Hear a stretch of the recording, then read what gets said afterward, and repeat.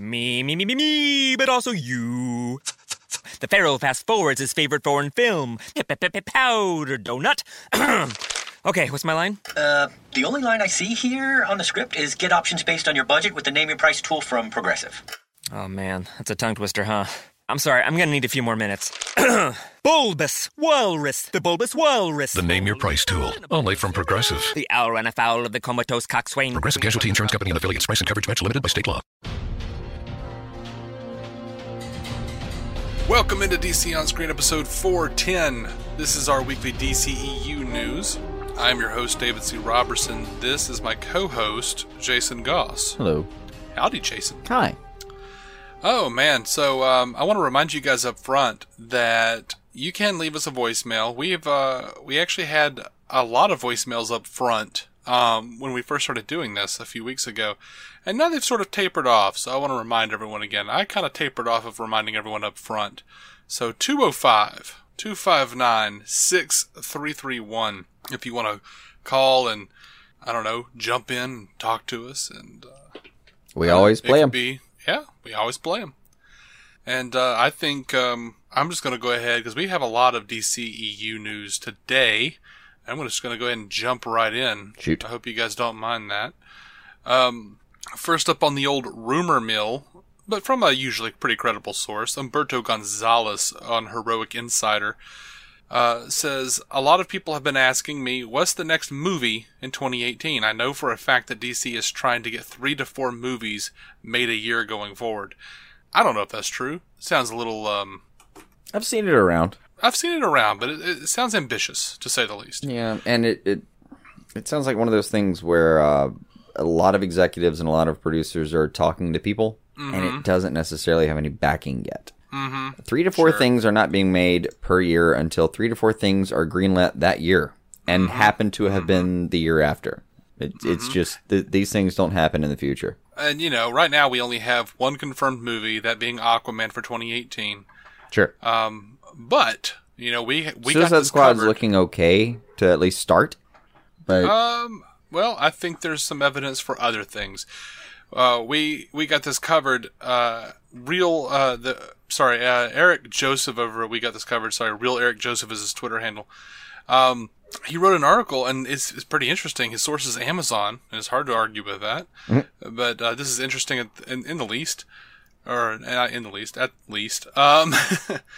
He was looking at the Amazon 2018 calendars, and he says he came across what was being listed as Harley Quinn (parentheses movie), Gotham City Sirens 2018 wall calendar, and it's a Trends International calendar. I have quite a few of them actually, and the front cover has Margot Robbie as Harley Quinn. It says Harley Quinn, a 16-month 2018 calendar, and it has Margot Robbie in her Suicide Squad costume, but he believes that is placeholder artwork, because when he looked at the synopsis, it said this: Suicide Squad favorite Harley Quinn joins DC Comics supervillains Catwoman and Poison Ivy in a movie of their own, Gotham City Sirens. Find out more in the movie and in the 2018 Gotham City Sirens calendar that includes the last 4 months of 2017.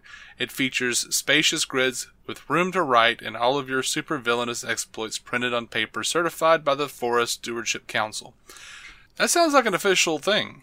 It's at least written concisely. Well, I mean, it's on Amazon, like, for pre-order. Yeah. So, I don't know. It's interesting, though. A spot of humor. So there was a fan on Twitter that promised to watch every movie that Larry Fong, the cinematographer for BVS, works on, and Fong jokingly announced that he would be making a reboot of Teletubbies. Yeah. And then he posted, quote, early test footage of, like, the Teletubbies looking angry against a dark, cloudy background. I thought it was cute. That's going to be great. I mean... It's not happening, Jason. No, I know. I would like it to, in a way. I don't know. It sounded like you were starting to get a little excited. That's going to be great. Can't wait to see what Tinky Winky's sack looks like this time. Sure, absolutely. I just... The thing I really want is blood soaking those costumes. Uh-huh. And at least 2 of them to die. And the other one Right. to have betrayed the one surviving. Yeah. And I want 40 minutes of Teletubbies and that weird baby son destroying buildings, and then it stops, and then they all go, play it again, and it goes back to their stomachs, and it plays the whole damn thing again. And the baby son laughs maniacally. Sure. I would plunk down $11 to go see that. I'm just saying it'd be way better than what we've seen. Well, from the Teletubbies. Yeah. Not the DCEU. No, what we've seen from me wandering through my nephew's television time. Yeah, well. Huge And upgrade there. I would probably watch a couple of times if they did Teletubbies v. The Wiggles. Oh, that'd be fantastic. Oh, yeah. All right, so Toby Emmerich was talking to Variety, and Variety, Brent Lang's, he's a senior film and media editor at Variety, and he wrote an article. It was a pretty interesting article. I didn't include all of it here because some of it talked about things other than DCEU. Sure. But, of course, Toby Emmerich comes from New Line Cinema. He's the president and chief content officer at Warner Brothers, following production chief Greg Silverman's departure. Toby Emmerich admitted, I don't speak comic. I do feel like I speak motion pictures. I speak for an audience. I look and ask, how does this work for a general audience? I like that mentality, honestly. He says he understands... Jeff Johns said that he understands that when we're talking about the characters, we're not just talking about what their powers are. We're talking about who they are as people, which is a nice assurance, I feel, from Jeff Johns. Warner Brothers Entertainment Chairman and CEO Kevin Sugihara says Toby came into this role having successfully run a movie studio that produced every genre, from billion-dollar franchise titles to micro-budget horror films. He's extremely talented, well-respected, and has a vision for Warner Brothers Pictures' future, as well as a plan on how to execute on that vision. Emmerich says he believes the success of Wonder Woman should be attributed to Jeff Johns and John Berg, as that film was already pretty deep into post-production by the time he came in. He says he believes that the movie feels fresh because the, quote, heart and humor that Patty Jenkins injected into the picture was a break from the downbeat superhero films that have been hitting multiplexes. The zeitgeist of the culture in America and many parts of the world were ready to embrace a female superhero, he says. He also goes on to say, I know that our competitors are going to look at the success of this movie. People love to call Hollywood lemmings, and it's not always unfair. I'm sure that plenty of producers and writers and studio executives are asking, what the heck happened with Wonder Woman, and how do we get in on that action? Now, this Variety article also states that DC is plunging ahead, they say, on 2 more female-focused projects, Gotham City Sirens and Joss Whedon's Batgirl. And they also said there's going to be more Wonder Woman. And Emmerich says that Jenkins is already working on the Wonder Woman sequel. He says it won't take place in World War I, as the first film did. But it will also be in the past, likely. And he coyly says it will take place somewhere between 1917 and 2017. Now he also says that he would be surprised if we didn't at some point make an R-rated DC movie. He says according to the article, he admires violent, irreverent, and very adult comic book movies such as Logan and Deadpool. Well, who doesn't? Sure. I also admire things that make tons of money. Right. Oh, the article also mentions that he took film classes at Wesleyan University, where he was a contemporary of Joss Whedon and Michael Bay, which is kind of weird. So, contemporary of the best and the worst. Oh, people would actively disagree with you about Bay, but I won't. Not credible people. No. No, I'm sure we got some fans who are going to be like, dear DC on screen. Okay. Yeah. Sorry. I do hear he's a shit ton of fun to work with, but that's a different thing. Not if you have a vagina, is what I hear. I haven't heard that one. Oh, really? Oh, I mean, Megan Fox was pretty vocal about her disdain for him. But then I think she kind of stepped that back when she wanted to be in the Ninja Turtles. So Yeah, I didn't catch any of that one. yeah, All I've heard is pretty much like Michael Bay shows up and it's like, we all party. It's a great time. Oh, we're going to film some stuff too while we're here. Yeah, I don't know. I don't know the man at all. I know I don't like his movies. That's really all we have to go on. But yeah, there's a lot of stuff in this article. Just talking. It talks about who he's promoted and why. Not even why necessarily, but just some of his moves.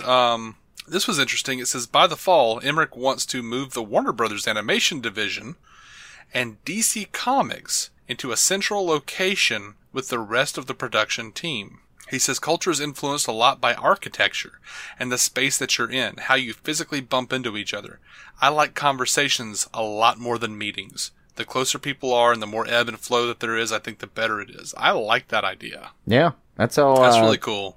Actually, that's how a lot of the major animation studios works. Like Pixar, DreamWorks, they all... I forget if it's Pixar or DreamWorks, but one of them, they literally have all of the bathrooms in the facility in a centralized location. Because you're going to have to go there at some point, and you're probably going to see somebody and have to talk to them, and you're probably going to come up with a different idea than you thought you were going to have. Yeah. It's... And I want to say it was Steve Jobs' idea. I'm just losing track of where I learned this information, but look into it. Some part of what I'm saying is real. So it's a real thing that people do. 3M in particular is one of the most successful companies just on Earth, and something they do is like wildly throw people at other people's departments. They'll sit there and say like, "Well, man, you've been in biotech for a while now. That is fantastic. We're going to throw you into."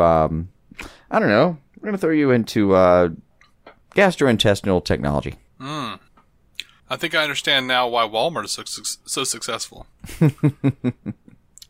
It ends up being a really successful business model, though, because you throw people into different things, and it actually works. You just spread ideas so fruitfully that you end up with 3 or 4 patents more than your average competitor.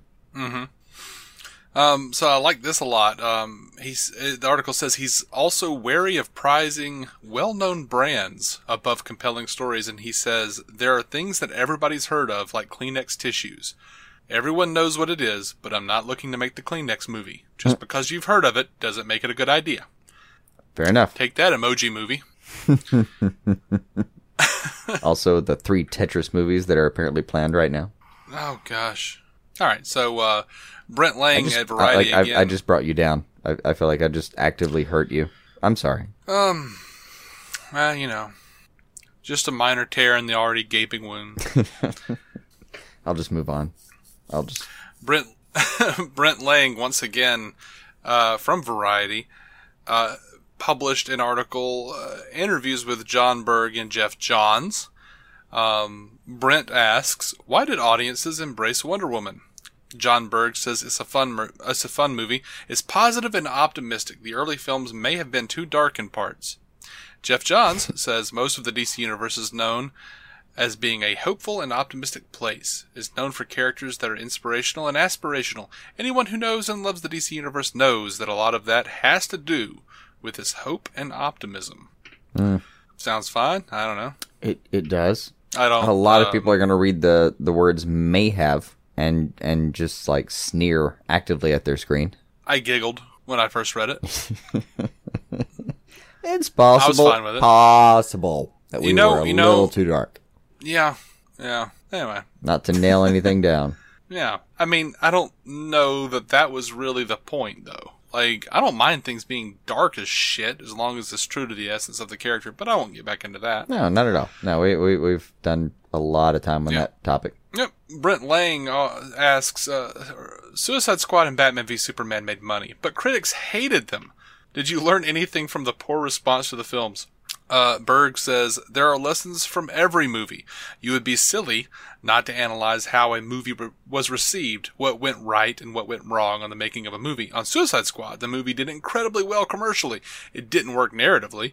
You had some great casting and some great characterizations, but where the story fell down was on narrative, on plot. We could do better. Batman v Superman was tonally dark. People didn't respond to that. Well, also to be fair, you cut 30 minutes out and screwed up the plot. Anyway, moving on.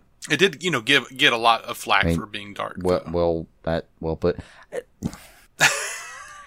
again, we won't go into the darkness of it, or the 30 minutes. But yeah, I kind of want to have a conversation with this guy. Is all I'm saying. Mm-hmm. Jeff Johns says, Wonder Woman celebrated exactly who the character is, but looking at it, it's not like we should change everything to be about hope and optimism. There's nothing to change. That's what these characters are. It's kind of circular, but whatever. Yeah, a little bit. I kind of feel, and, I don't want to get any flack, but I'm going to say it because it's my opinion in my show. For better or worse, you get to do that. So yeah. I kind of feel like these guys, and if this is the direction, that's fine. I don't have a problem with it, obviously. I kind of feel like they're just sort of doing a dance right now. I can see that. Like Jeff Johns is just kind of preaching the hope and optimism and being like, "Well, that's what it always was." To be fair, even though clearly there was not, but maybe it was. Maybe it was heading in that direction. That's what we're saying. Which I know that was the plan because I remember Chris Terrio talking about it. Yeah. Before the movie was released or reviewed. This would be the darkest of the moments in this timeline, and it would brighten up after that. We've known that for years now. Yeah. Of course, though, I hate that promise because if it is in fact a promise. Because, Wonder Woman was incredibly dark in a lot of places. It's okay to be dark as long as, it's okay. As long as you make a good plot and have good characterizations and pay attention to what you're doing in editing. Anyway. Yeah.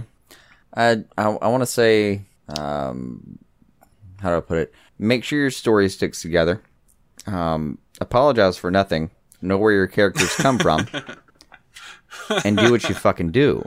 You'll be okay. We'll follow you anywhere. By the way, on that note, did you? And I'm sorry, this is a brief aside. We're not even done with the story. But did you see the story that Tom Holland, the kid playing Spider-Man, talked to Kevin Feige, and they've confirmed that the kid in Iron Man 2, the little kid who had the Iron Man helmet on and was pretending that he was going to shoot that big robot, was Peter Parker. I did see that. That's amazing. That was pretty cute. Anyway. That's kind of a neat throwaway. We're like, yeah, why not? That'll just add years to the story that, yeah, sure. Let's do it. I doubt anyone was thinking like, okay, this is going to be little Peter Parker. No one was thinking that. No, that is as ad hoc as you can possibly get, but screw it, man. Sounds great. That sounds like a fan suggested, and they both looked at each other and went, yeah, let's roll with dope. that. That is dope. Let's do that shit right now. Mm-hmm. Anyway. Given the success of Wonder Woman, do you expect to make more female-driven comic book films? Jeff Johns says, we've got a lot of plans for our female characters just because they're great characters. There are many wonderful elements to the DC universe, and one of them is that we have the best female characters, heroes, and villains in the world. No one is going to beat Wonder Woman and Batgirl and Harley Quinn. You're absolutely correct, dude. Yeah. Absolutely correct. I'd stand by. I'm sure Not there's to mention a lot of Catwoman people. and Poison Ivy and Black Canary, and we can keep going. Yeah. I know there's a lot of X-Men flack that's going to be taken for a statement like that, but for real. Harley Quinn, Wonder Woman, come on. You can argue with me. Don't argue with me that they're in the top 5, period, across universes. Yeah. Like, walk into any geek store and see how much Storm merchandise you see. We all love Rogue when we see her. But you don't. She's not leading franchise and selling Happy Meals.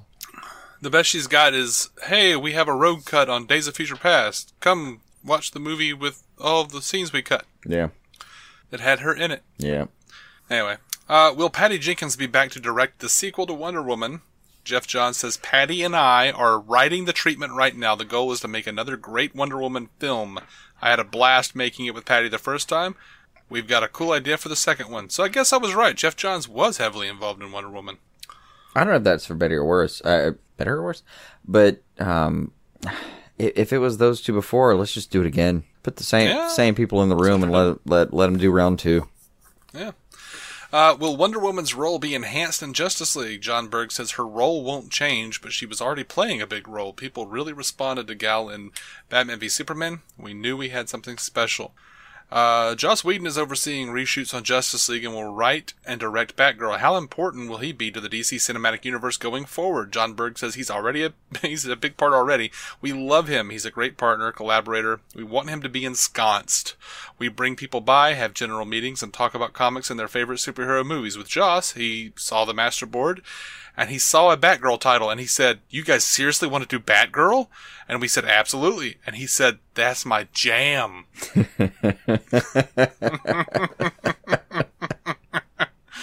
It's fantastic. Yeah. Honestly, the Joss Whedon factor, for me, has become one of the best things to happen in the last forever. Yeah, I don't know if it can go poorly. I just don't. People will say it can. People will say it did for Marvel. I don't give a shit what those people say. They were wrong. Age of Ultron was great. Even though I didn't like it as much as Avengers, it was really solid. It really was. The only problem I had with it was that it was way too familiar in plot to the first one. No, well, I mean, it's the Avengers. I know. But I want less mind control in that. No. In the Marvel films in general, but I've expressed that before. I want less mind control. I just do. We've played with that. That toy has been played with. Its head snapped off and it's missing a leg. Do a different thing. Yeah. All right. So. And they won't. They won't, because in the Infinity War thing, he's going to get all the Thanos. He'll get everything on the glove and he'll mind control people, and we're just going to go back there again. It's going to be annoying. I'm just going to sit there and have to pee for 2.5 hours. I know. There's just going to be a point where, like, you hear me go, and you'll look over and think, yeah, I know, buddy. I know. Yeah, because it's going to be like, dude, I mean, I don't care who is on the screen again. I have to pee. So bad. We should just really start rethinking the concept of an intermission. Just throwing that out there. I agree. 5 minutes. It does not take that long in general to get to a bathroom and back, especially if you're trying to hurry. It takes 2.5 if you're actually doing it mid movie. You run down that little ramp, you trot to the thing, you pee as fast as you can do it without it being biologically dangerous, and you get back. Yeah, but what will that do? What will that do for the actual editing of the movies? It's going to be weird. I would probably argue that there's about 6 acts in an average movie these days on the superhero movies, and that somewhere in Act 3 you could probably just call it intermission and pull it for about 5 minutes and come back. No. I don't know. I think everyone's so used to having, like, a version of a home theater that, like, they could literally just pause it. Yeah. And everybody would be like, okay, good, bathroom break. Oh, we were talking about this a few weeks ago, though. There's this new trend toward, you might be able to just, for a ridiculous amount of money, just purchase these things in home these days.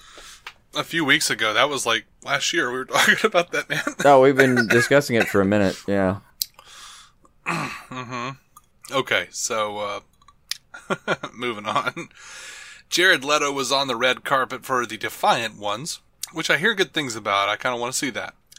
But, ET Online asked him about the Joker. He says, I have no idea. I can't confirm. Maybe I know, but I can't confirm or deny. There are a lot of moving parts with that stuff, and we'll see what happens next. Yay. Jared Leto's a cagey bastard. What do we not know before that? I know.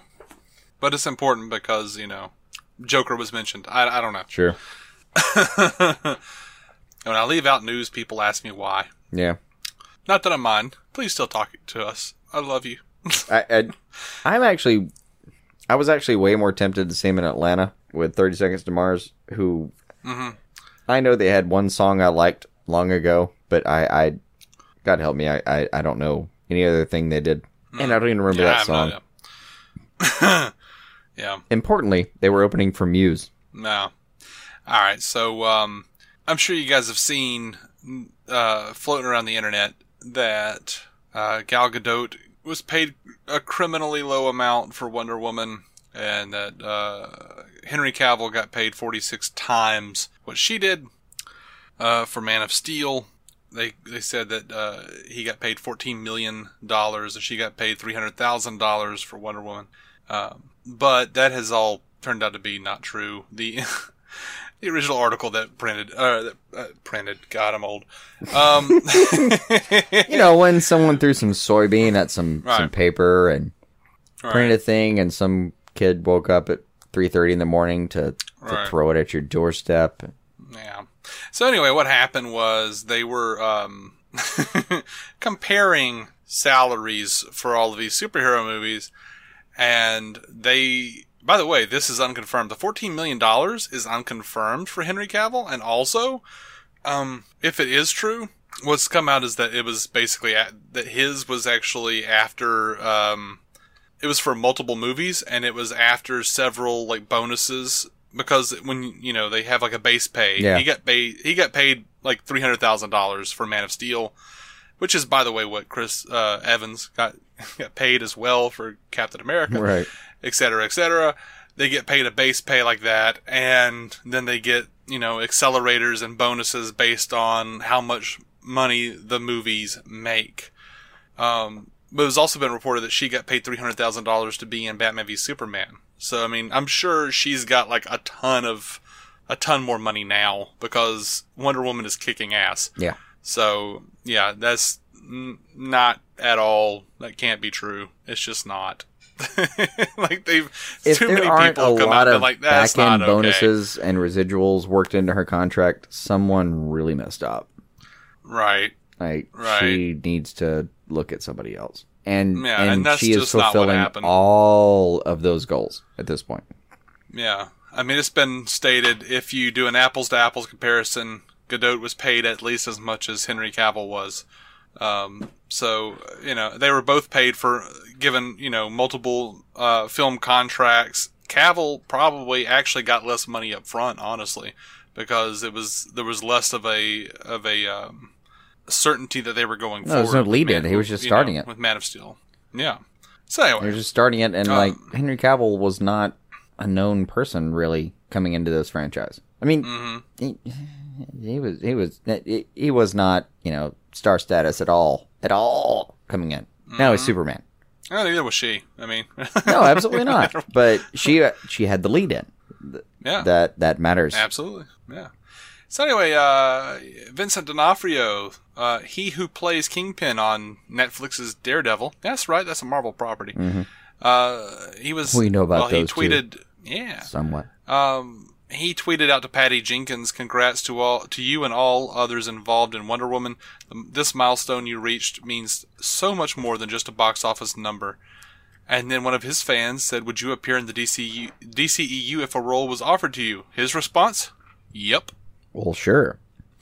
I don't know how far Disney's contract reaches. Well, one of the things that I failed to mention, well, I don't know about the Netflix shows and their contracts, but one of the things I failed to mention last week was that Chris Hemsworth came out and made some joke about how it's actually, like, according to Marvel contracts, it's illegal to do DC movies.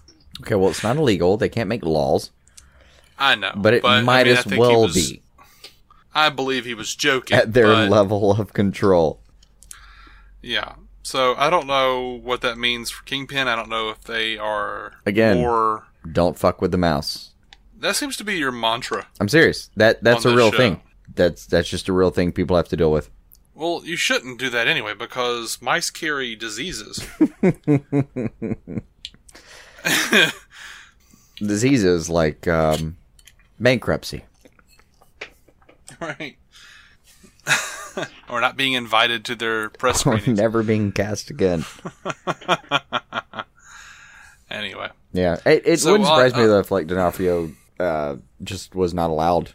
Yeah, it wouldn't surprise Even me. in the Netflix version of that was just not allowed. Yeah. Yeah, which I'm okay with. I can't think of anyone that I would want him playing in the DC universe, really. Except for maybe Tobias Whale or something. Maybe he can get a job over on Black Lightning playing Tobias Whale. That's apparently the villain for the season. Wouldn't hurt me at all. I don't know. I'd want some time, but he's a great actor, man. No, I don't need time. I have an imagination. Let's do this. There's just so many characters. I got it. I'm good. You fine? All right. Well, he feels good. I'm good.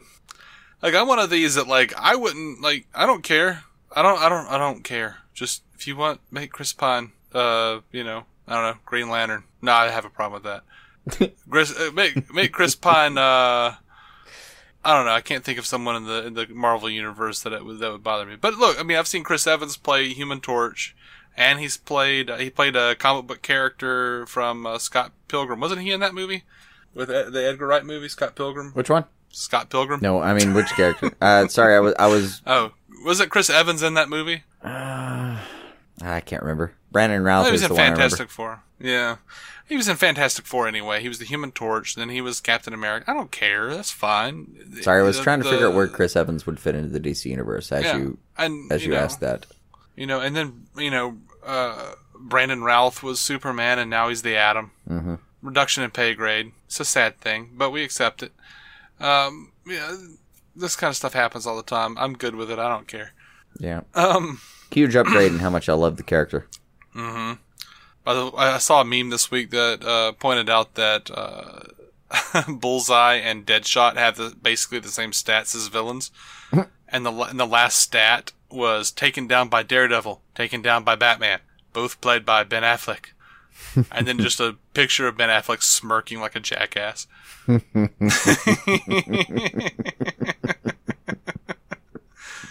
Nice. Yeah. Of course, I also saw a meme this week that had a laughing Al Bundy picture and a frowning Bill Cosby and a frowning Stephen Collins from Seventh Heaven. And it said, "Turned out Al Bundy was the best father of all after all." Oh, that's... So, History is a weird mistress. And her shape is unusual, just like that train song. Over to the Wonder Woman. Oh, gosh. Wonder Woman's numbers, man. It continues to kill at the box office. Domestically, it's made $318 million. Foreign, $335.8 million, which brings it to the worldwide total of $653.9 million. So in the coming week, it should just fly right past Suicide Squad's $325 million, and Batman v Superman's $330 million, and just go ahead and be the badass that it is. Yeah, it's gonna swamp them. Patty Jenkins is now the highest-grossing live-action female director ever. The title used to belong to Philidia Lloyd from Mamma Mia. Yeah, that's gonna have to go away. Yeah. Yep. So, Patty Jenkins talked a little bit about the Wonder Woman 2, and a few other things, actually. And I'm not going to talk about the whole interview, but there's a lot of the stuff we've heard before, but I'll also link the BuzzFeed article. It was a BuzzFeed article with Adam B. Vary. And Patty says, as for the sequel, we're working on making the contract official. And she says that she wasn't sure at first if audiences would respond to Wonder Woman's blend of action, comedy, and romance. For the sequel, I feel much more inspired to continue on that balance. But she also wants to bring in another element, sheer fun. She says there's always a struggle in an origin story to get to the point where that superhero exists. And now I'm dying to just let loose and have a great time with her. Not for the whole movie, but in moments. I'm excited to see her power really soar and us have a great time having a great Wonder Woman in our world. That's what I'm craving. Me too, Patty. Because I was confused as hell as to what her powers actually were in the movie. Like, what are we doing? All right. So, I mean, that sounds like we're going to get Flight, maybe, to me. Maybe. I kind of like that as an origin story. They just kind of hinted at things. Yeah. But, this look, I don't know. Anyway, she also... also, it's an origin story where it's like...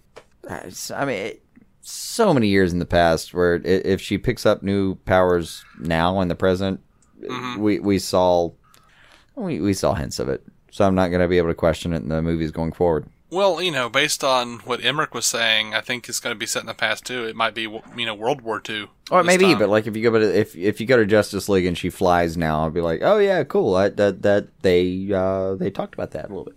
And they should just call it WW2. No, maybe. Come on, maybe. Yeah. Wonder Woman 2, Yeah, I'll go with it. WW2. Yeah, I'll go with it. I don't know how she's going to influence that entire war in a way that like makes sense within this universe, though. It's my only real problem with setting it in World War II is just, what are you going to do? Like, it's not like she can go stop Hitler. That'd be ridiculous. Can't she? Still ridiculous. How many comic book people have you seen go back and stop Hitler? Dozens, at a guess? I don't know. I've seen a lot of comic book covers where they punch Hitler. At least punch Hitler, yeah. But I'm not a millionaire, so I haven't read those books. Yeah, that's actually a really good point. There's limited access to that kind of stuff at this point. But yeah, like, how many people have you seen go back and deal with it? It would, I don't know. It would be a little weird to be like, well, okay, so I guess... But to be fair, it's still just the cover of a book. So I'm also dubious as to whether or not by the end of that issue they had, like, expounded on their cover cry of, buy U.S. war bonds. No, and I understand. Especially at that time, you had the cover. It was meant to get you in. It wasn't as serialized as it is now to some extent. Yeah, and I'm how pissed you'd be if you showed someone that cover of like Captain America smacking Hitler in the face, and then showed him like a few months ago for like I Am Hydra. Yeah, that bastard would have shot something. I'm not sure what, but something. I'm not down for the Cap being Hydra thing. I don't even play with it, man. But whatever. Hey, whatever, guys. This is a DC show. Yeah. At least for right now. We're not here for you. Until I get on my other tangent. So, there was a Joss Whedon Wonder Woman script that we reported on. Now they're claiming it's alleged. But, we talked about on the Dr. Steve crossover episode, that there was a lot of controversy about it. But, Patty Jenkins, said she didn't read it and would not comment on the criticism of it. She says, he's in the DC universe now, and I don't think there's any reason to go there. It was what it was. I'm lucky that I'm the person who got to do it, but I don't see what would be beneficial about comparing what he would have done versus what I would have done. Thank you, Patty. And, and apparently a spokesperson for Joss Whedon declined to comment on the script leak. So, again, it's an alleged leak, so I don't know if... I haven't read this thing yet. I don't know if it's as sexist as some of the internet people are saying, but the internet people are a reactionary group. And what little I did read didn't seem inherently sexist, but, that's an ever-shifting categorization. Yeah. To be... and, you'll get judged on your judgment of that sentence, even. That's how this thing works. And I don't care. My girlfriend doesn't think I'm sexist, and that's all I really give a shit about. You got to keep your world together. My world is together. On Wonder Woman's popularity, Patty Jenkins said, I kept feeling like Wonder Woman has this huge following. 75 years, every Halloween, there's people dressed up as Wonder Woman. I was like, of course you should make Wonder Woman. That's like a bag of money sitting in the closet. Do you want the bag of money? It's well put, actually. It could have been done badly. I'm sorry, do you not want the sack of gold? I can hide the sack of gold. It could have been done badly, or something could have gone wrong with it. But I always had thought that it was going to be far more successful than other people might have. The audience is there, and yes, they are.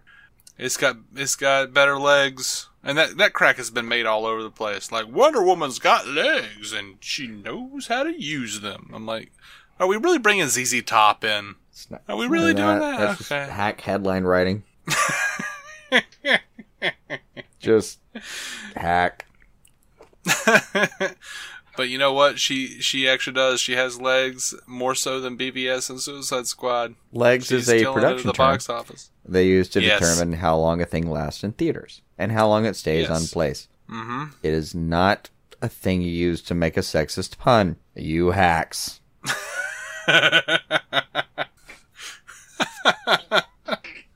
Oh, Lord. Anyway, so this was really cool. There was a review at the Indian Country Today, and they said what I didn't expect, and I didn't catch this when I watched the movie, when I watched Wonder Woman. What I didn't expect was to be overcome with emotion when Eugene Braverock's character Chief met Wonder Woman, who was spectacularly portrayed by spectacularly. It's a hard word to say. It is. Portrayed by Gal Gadot. Why? His first words to her were in Blackfoot. Even better, he introduced himself as Napi, the Blackfoot demigod, who is known as a trickster and a storyteller. Now, Beth Elderkin at IO9 went on Twitter and talked to Brave Rock, and she asked if he was a demigod. Basically, she said, "Was this part of the script or improvised? Is he a demigod?" And Eugene Brave Rock says, "We wrote it in the script, and yes, Napi is a demigod." I don't even know what to do with that, but that sounds fantastic. She says, "Thanks, Eugene. So does that mean the character of the Chief is a demigod as well? Or was this just an inside joke between him and Wonder Woman?" He says, "Blackfoot culture hero and demigod." I don't know what kind of powers he might have. Because he's a demigod, he's not omnipotent in any way. He's limited. But if it in some way explains why he can get over the borders, that's pretty cool. Yeah. I mean, like I said, he's traditionally like a sort of a mischief maker god. He's he's a storyteller and a trickster, you know. But according to some myths, he also is a demigod who helps people find their path and find their way. Oh, that would be fantastic. Even a mixture of the two, where like a guy who just likes to be there when a good story's being told, and so someone who would see Diana trying to make her way in the world and think, oh man, yeah, I gotta back this. Mm-hmm. Nice fleshing out of the character. If only you could get your PTSD guy fleshed out a little bit. Yeah. I keep hoping for you, Dave. I don't need him completely fleshed out, you know, but whatever. You know, honestly, I hope that they show up. I like those guys. I hope they show up in a sequel. No, they were fantastic. They were a lot of fun. And you know, Dynamic, Tagamawi or whatever in particular. Tagamawi, whatever, is that his name? I don't know. We never get names right. Just take a guess and we'll go with it. He said, you know, he had posted before Wonder Woman came out that there was like a picture of him with, you know, next to a picture of Blackhawk, and you know, maybe that. I feel like maybe in the sequel he's going to be Blackhawk. I don't know. Why not? Come on, let's do this. Also, this Beth Elderkin woman, her picture on Twitter, she looks like a girl I know, and it's freaking me out, man. So anyway. I'm like going, Natalie? Did you change your name? Oh my gosh, not, what? That can't be right. So, they have now, posted the Wonder Woman end titles, those beautiful end titles, online, and, they're a reprise of the story. You know, it's a gorgeous recap that I kind of ignored to go pee. Because I knew there wasn't an end credit thing. But I actually hung in there because of that. Yeah. I was like, no, I can do this for 4 more minutes. I can do this. Yeah. I don't think I did. I think I got right up and went to pee. Maybe I'm wrong. No, you did. I watched it before in the theater. You got it, and then basically you were coming out when I came into the bathroom in our particular Oh, theater. I got up and I left. Yeah, okay. I hung in for that little bit, and I had to go. Well, that's sad because I lot about bladder control. I know. But you know what? This is kind of sad. But because I think it's a relevant topic. Yeah. It's kind of sad though, because I saw that the headline was, that the main titles were online. Yeah.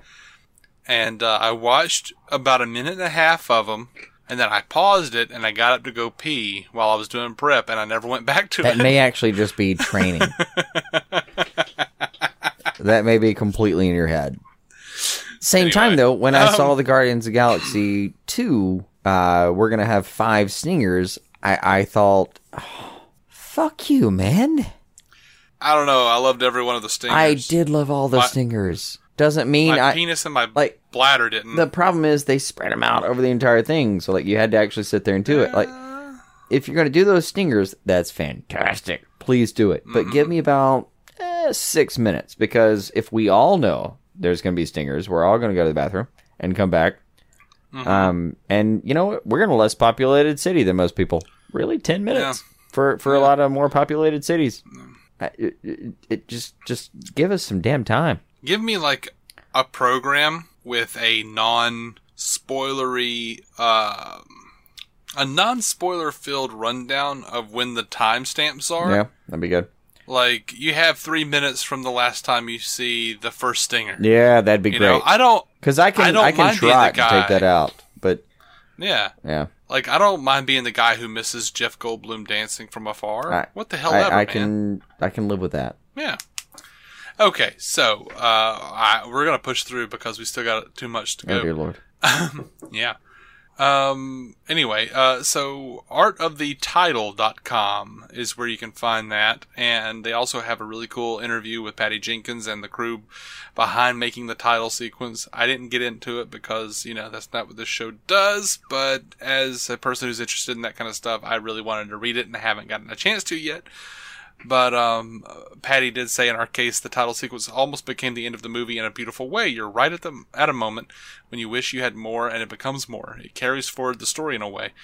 What the final moment of the film is best at saying is, now there's Wonder Woman, now Wonder Woman is born. I don't know that I agree with that completely. Feels like more like a recap of the story you just saw. I don't know. But what her and the writers and the editor did pretty well was keeping it within like the time frame WB wanted to keep it in, and still telling an extremely compelling story. Yeah. One that is obviously putting asses in seats and selling tickets. Mm-hmm.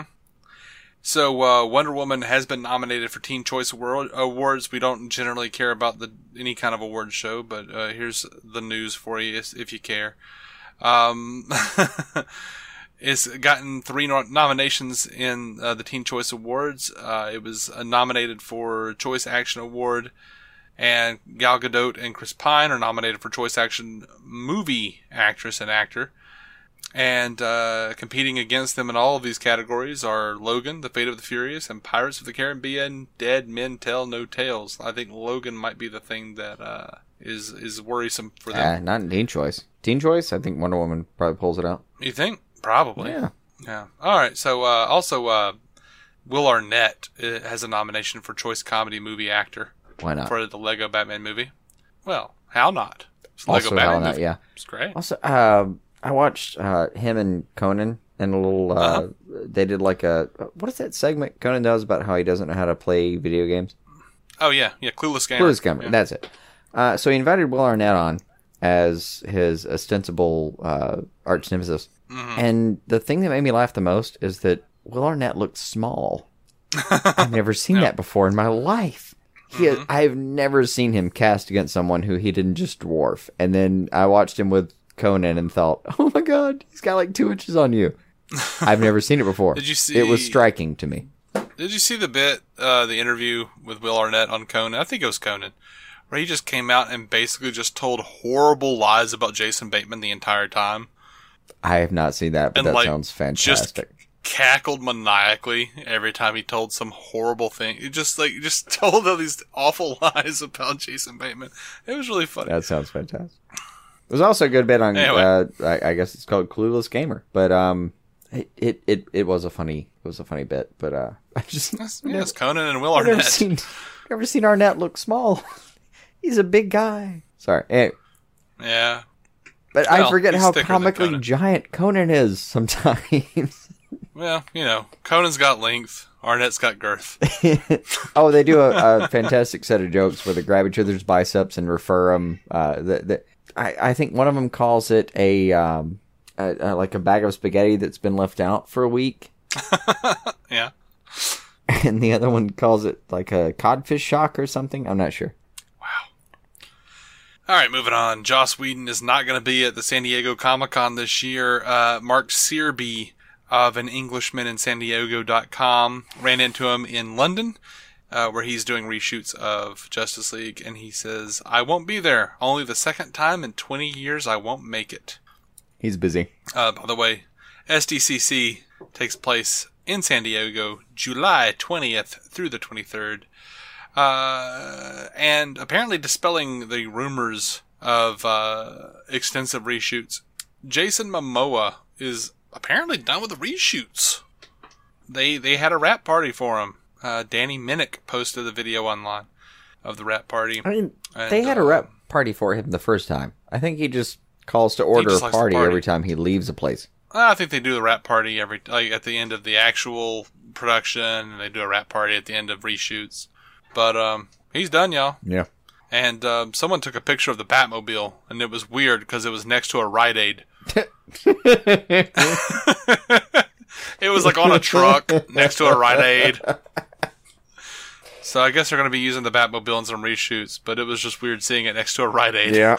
I don't think that's a spoiler. It's just weird. That's going to be jarring. I mean, you know what must happen in like a city like Gotham, that sometimes he's going to be drifting outside a Rite Aid in chase of like Solomon Grundy, but it's just, you know, it's different to see it hiked up on the back of a truck. Yeah. So Jeff Johns released a picture on Twitter of the Watchmen graphic novel, and apparently he's in London. He says 87 degrees in London at the pub. Time to write for @OneMoreGaryFrank, #DoomsdayClock, @DC Comics, @JimLee, @BCunningham71, @ThatAmedio. So yeah, looks like he's in London, probably for the Justice League reshoots, probably to oversee some of that, and also he's writing Doomsday Clock. Jeff Johns is the man. Even if he is doing a dance for Warner's, he's the freaking man, guys. No, he dances. He dances for us. Okay. That man does us a service. So, there's an awesome video floating around on the interwebs, by a Twitter user named, MAHDI, Mahdi maybe. And, he claims to have found it on Dolph Lundgren's Snapchat. I like that he claims, like the article says that he found it there. Like Dolph Lundgren's Snapchat is just a thing that nobody knows exists. Like it's some sort of like secret treasure cove. Like, yeah, like some sort of like secret ancient dungeon somewhere. No, he found scuba gear and chose the right chalice. All right. So anyway, the video is of Dolph Lundgren in a rig on a crane, like, you know, swimming against a blue screen. You know, looks pretty cool. I'm assuming it's for Aquaman. Why not? Well, I mean, it would have to be, but that's what he's doing right now. It's also been reported already by us and by several other people who did it before us, because we don't scoop things here. Just chat about him. Otis Donji was cast as the 13-year-old Arthur Curry.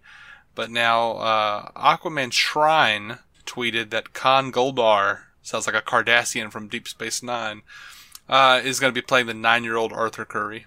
And that the movie will reveal the character origins and Atlantean history through flashbacks, kind of like Jeff Johns did in the New 52.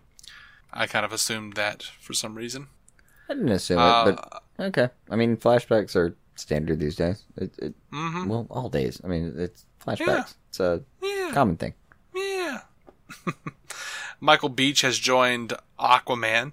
He's been cast as Jesse Kane, which is reportedly a person part of a group of high seas hijackers who have a, quote, fateful interaction with Aquaman. He also, Beach apparently also was on Stargate Atlantis with Jason Momoa a long time ago. He was also in James Wan's Insidious Chapter 2. So that's happened.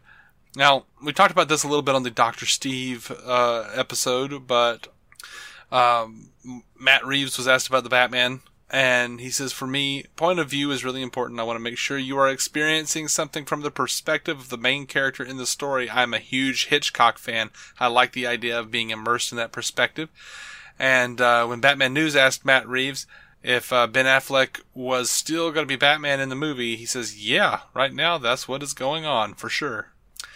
So this is kind of hard to. By the way, I'm all on board that. I love Hitchcock, and based on the way some of the fans react on Facebook that I see in some of these DC groups that I'm a part of, I know someone's out there already being like, "Wait a minute, what cock did he say he was going to put in Batman?" Of course, calm down. But Alfred Hitchcock was amazing. Was an amazing filmmaker, and he's an amazing writer, iconic. And I would absolutely love to see a Batman that felt more Hitchcockian. I like saying that. That's a fun thing to say. Hitchcockian. Hitchcockian? Yeah, we can't even say it. So, Hitchcockian is actually easier to say. So, I like sticking with that one. Yeah. Anyway, so pretty big news. I'm sure you guys have heard about it. You might wonder, what does this have to do with DCEU? But Lord and Miller, Philip Lord and Chris Miller, I think that is their first names. I don't know why I didn't write that down, but that's who I am. You guys, you know me. That's how I do. If Lord and Miller, they were on The Flash, and then they left The Flash to do the solo Han Solo for Star Wars. And these are the cats that did the Lego movie. They did 21 Jump Street. They're in high demand. And they just got fired, though, from the Star Wars film. But apparently, the rap is saying that they were meeting with DC before, like they were going to quit, maybe. But they were talking to them before about maybe coming back to the Flash movie. So apparently that might actually be a thing that's happening. And nothing's been confirmed. Nothing is official. But I would be down to see those cats doing the Flash. At this point, personally, I would be down to see anyone doing the Flash. Hey, man. I got Berlanti and Kreisberg. I'm good. I mean, I'm fine with the TV series, but the actual movie, like... Yeah. Well, the fitting way to say it would be like, either do it or, how did he put it? Put two in the back of its head and call it a day? Well, yeah, that's what Captain Cold said. We gotta have one or the other. This is nonsense.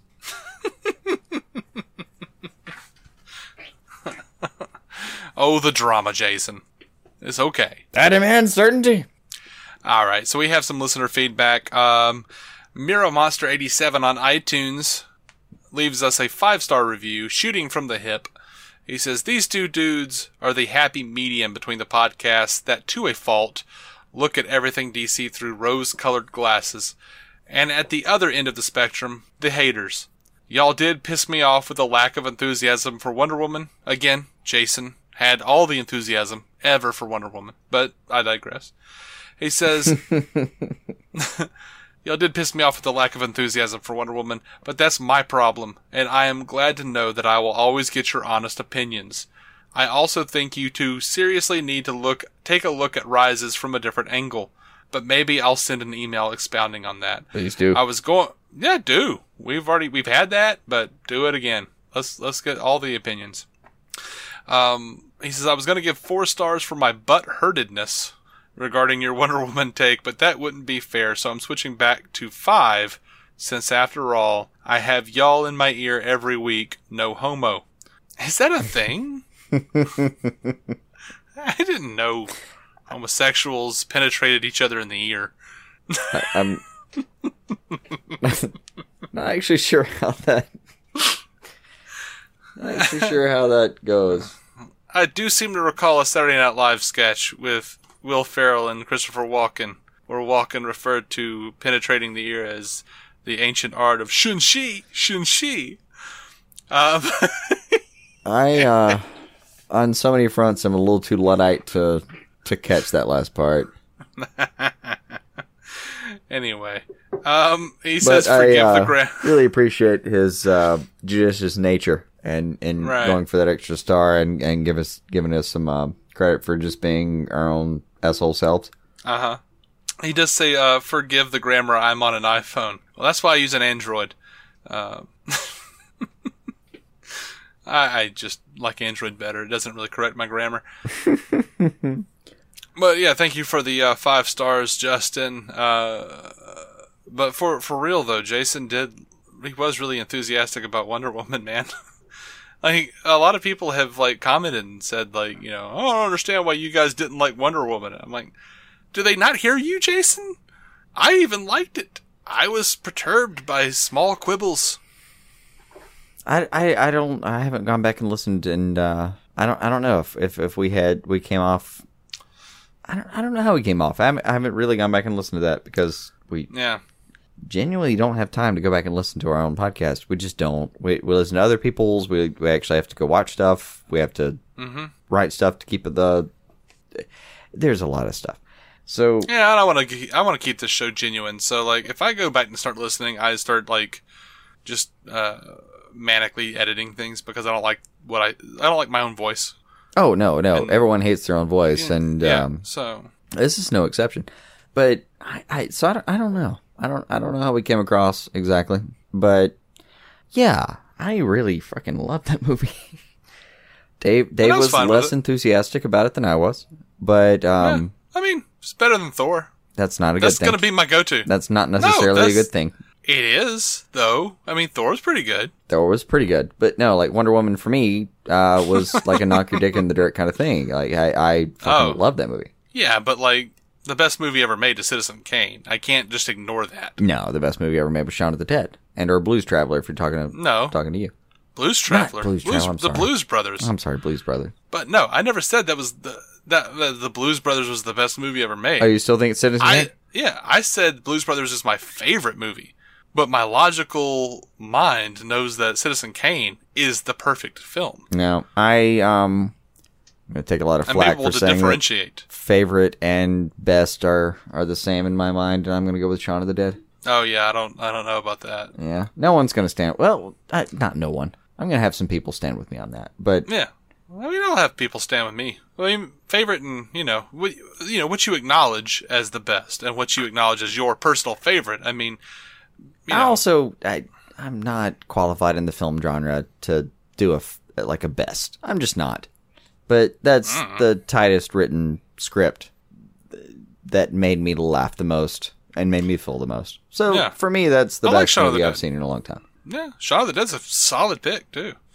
I mean, like if I'm being honest, my favorite film of all time is a cross. It's like a tie between the Blues Brothers and High Fidelity.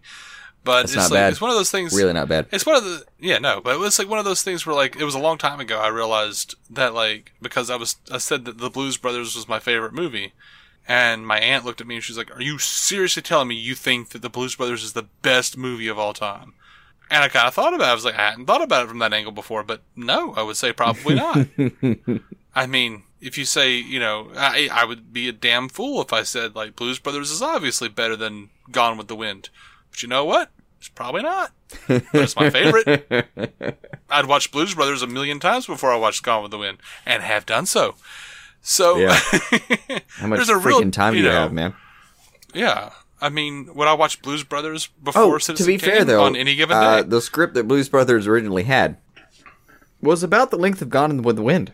Well, the script that the Blues Brothers originally had was 2 movies. It was The Blues Brothers and The Return of the Blues Brothers, and it also had extended sequences where they had to go and retrieve each individual member of the Blues Brothers band. So that was eventually pared down, and John Landis kind of stepped in and told Aykroyd, "You're being crazy." Yeah, but it also included an entire sequel. When Dan Aykroyd writes this, back in the 80s, when Dan Aykroyd was writing a script, he killed a forest. Oh, that was the 70s, but yeah. 70s. And, no, it was a little bit of both. Between that and Ghostbusters. If we're talking about trees. Blues Brothers, yes. But if you're talking about Blues Brothers specifically, it was the 70s. Films happen. Because Blues Brothers was released in 1980. So, yeah. but yeah, he's a nut job. And I mean that in every sense of the word. I mean, you guys know, look up anything Dan Aykroyd's done. Like, honestly, Ghostbusters and the Blues Brothers were beautiful flukes. No, it's funny looking back at, like, what he's done and what he represented there and thinking, how did Ivan Reitman pull you in? How did John Landis pull him in? But you know what? Like, when I hear some of the stories, like, that Aykroyd had for the Blues Brothers, I'm like, it is a freaking miracle that movie was good. Yeah. I know. Like, suddenly, like, I'm like, oh, Blues Brothers 2000, that was the norm. Yep. Blues Brothers was supposed to be really bad, and wasn't. Somehow Anyway. this came out. Anyway, Sherman Smith on Facebook writes to us and says, why is Batman the TV series so revered and Batman and Robin movies so vilified when they're basically the same? Okay for little kids, older kids and adults, not so much. Well, I disagree with the older kids and adults not so much statement right off the bat, Sherman. You're a steady listener, and I absolutely appreciate that, and you always leave us feedback, and I appreciate that too. So all due respect, but I totally disagree with you. Batman the TV series and Batman and Robin are rife with innuendo and are perfectly fine for adults to enjoy.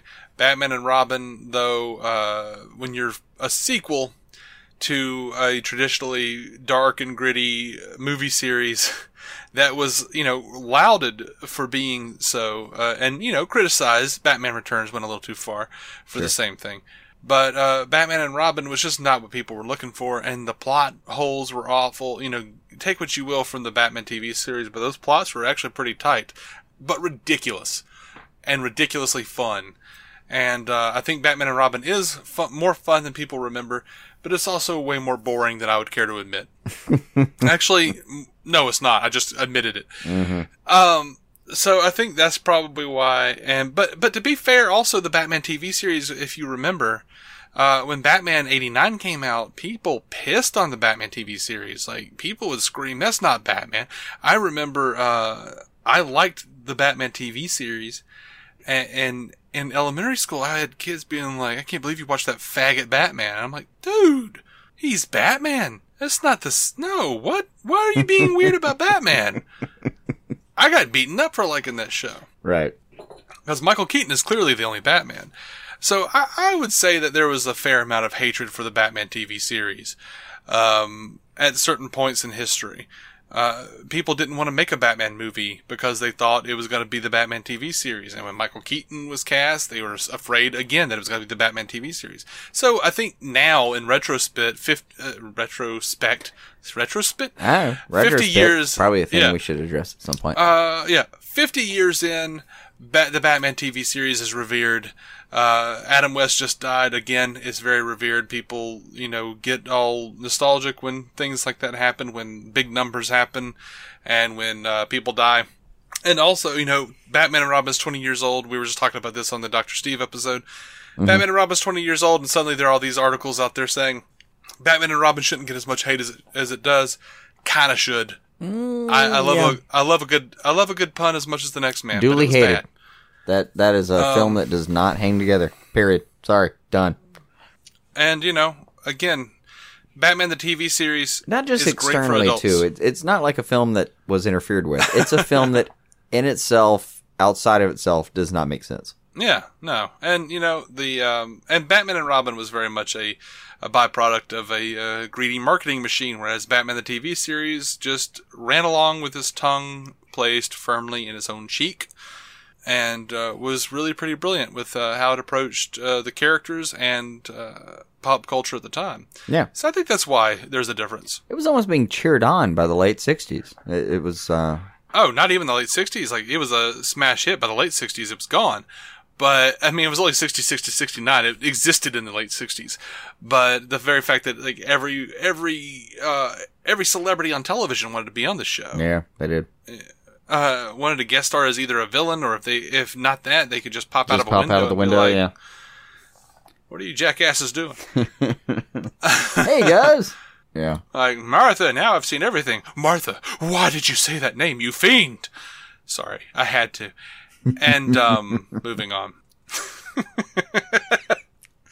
Matthew Ryan Cronin says, enjoyed the cast with Dr. Steve. We did too. He says y'all should have him on more often. We agree. Especially during this dead time. Yes. Maybe for some random, not even DC stuff. Probably not. Not what we do. It'll probably be mostly DC. But it'll probably veer there, just because. Yeah. Well, because. Yeah, we accidentally veer off of DC. Yeah, we specifically, especially when we have nothing too directive on our plate, will try to point a direction, but we're us. Yep, we are us. That might as well be on my tombstone. Well, he was him. You know, it's funny. I realized that the Suicide Squad cast, or the DC TV Squad cast, you know, in this dead time, they decided to make a podcast that involved multiple things like Marvel and other, you know, Star Trek, etc., etc. So as not to impede on their DC brand. We just do our show and just talk about that shit anyway. Yeah, we just kind of ramble around. Yeah, Fans Without Borders, if you guys want to listen to that, it's a good show. As for us, we'll just randomly go into a Marvel tangent on our show. We're going to do that that's from us. time to time. I gotta admit my OCD tendencies kind of favor what they're doing, but I can't be bothered to do that myself. Yeah, it's actually more fun just to ramble into it, to be honest. It is. But we're not going to become Fat Man on Batman, where we just... No, you know, we're not going to do like a Batman show and then, bless him, do like 6 years of an amazing Batman show and then wander into just doing everything. I haven't listened to Fat Man on Batman for real in a long time. It makes me sad because I enjoyed the show. I really loved the first I missed the old show. Anyway, Nathan at WobblyBoots85 on Twitter says, great episode featuring Dr. Steve. We need him to watch Batman the Animated Series and give us updates on his experience. Absolutely. Yeah. He says he will love it. And I never knew that they told the story of the Lantern who failed to save Krypton. Now I know it's Tomar Ree, and my heart hurts.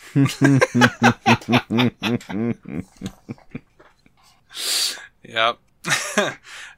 Speaking of Nathan, he left us a voicemail regarding The Dark Knight Rises. So, I don't know. Here that is.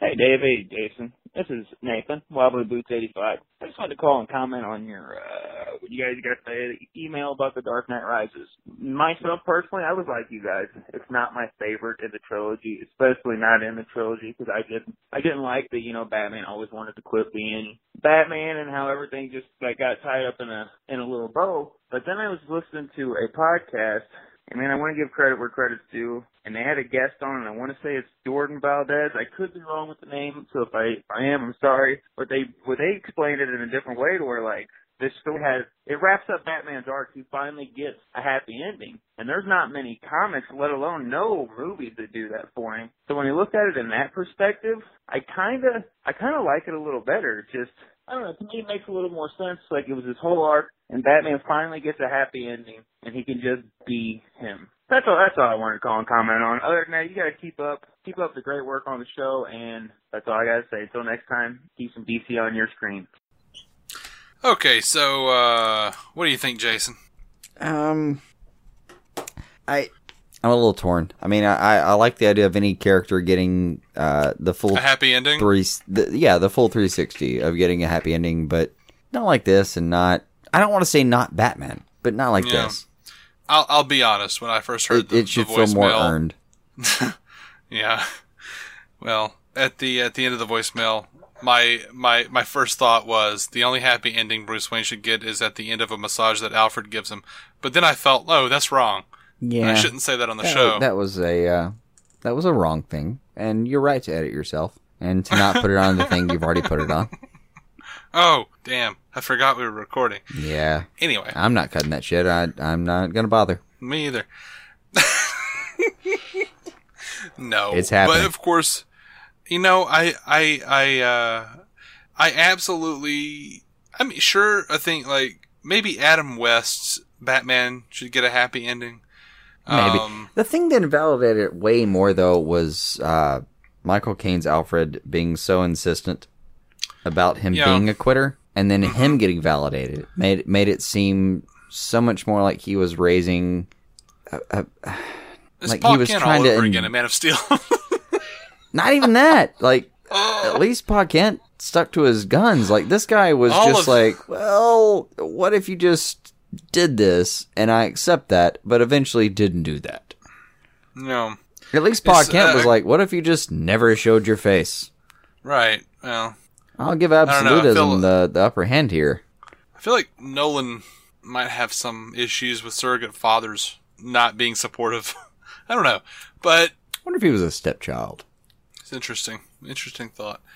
I don't know how much Nolan had to do with Pa Kent. And Eli Oppelders of Stealing the Remote actually brought it up to me today, like, and reminded me of the fact that they the way they referenced Clark or Superman as the dream of a farmer from Kansas. He was like, that seemed like a weird retcon of the character. But yeah, I don't know. I'm glad you have your ending to, and Wobbly Boots, dude, Nathan, you know that we love you, man. So, no ill will here, no feelings hurt, hopefully, but I'm gonna go ahead and disagree.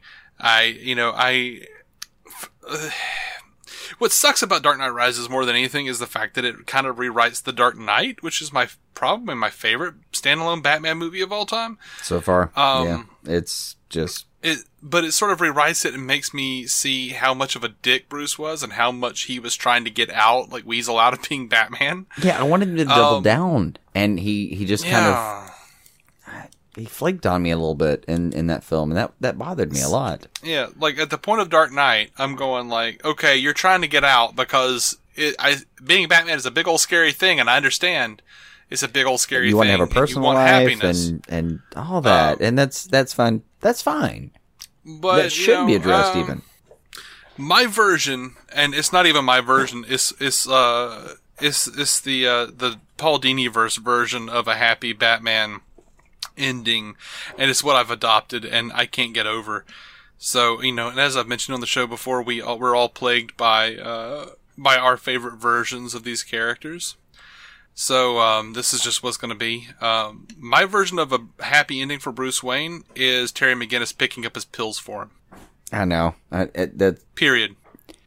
I want to say that's a strange one, but when you follow the whole story, it makes a lot of sense. Mm-hmm. And you're also kind of hedging your bets there depressing. Because it's not just him picking the pills up. Like, where that story goes. Yeah.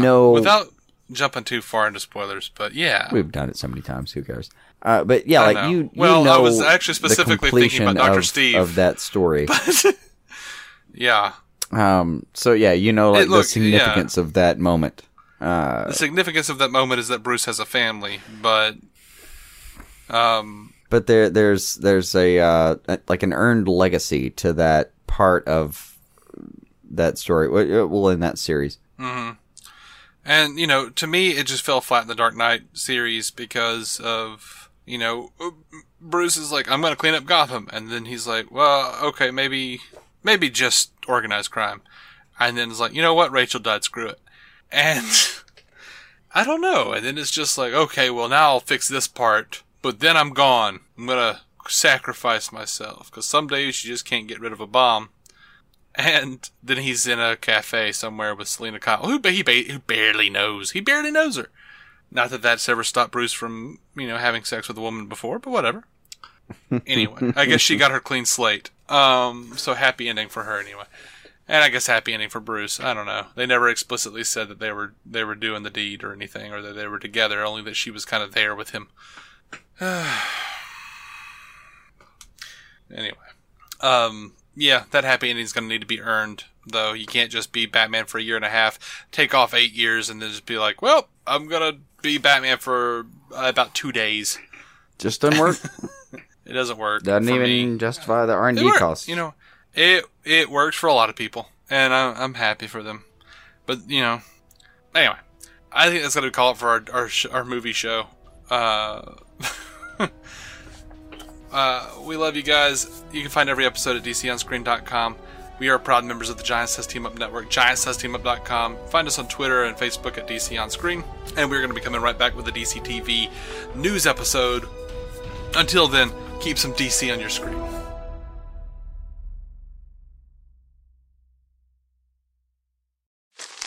Me, but also you. The Pharaoh fast forwards his favorite foreign film, Powder Donut. Okay, what's my line? The only line I see here on the script is get options based on your budget with the name your price tool from Progressive. Oh man, that's a tongue twister, huh? I'm sorry, I'm gonna need a few more minutes. Bulbous Walrus, the Bulbous Walrus. The Name Your Price tool. Only from Progressive. The owl ran afoul of the comatose coxswain. Progressive Casualty Insurance Company and affiliates. Price and coverage match limited by state law. Me, but also you. The Pharaoh fast forwards his favorite foreign film. Powder donut. Okay, what's my line? The only line I see here on the script is get options based on your budget with the Name Your Price tool from Progressive. Oh man, that's a tongue twister, huh? I'm sorry, I'm gonna need a few more minutes. Bulbous Walrus, the Bulbous Walrus. The Name Your Price tool. Only from Progressive. The owl ran afoul of the comatose coxswain. Progressive Casualty Insurance Company and affiliates. Price and coverage match limited by state law.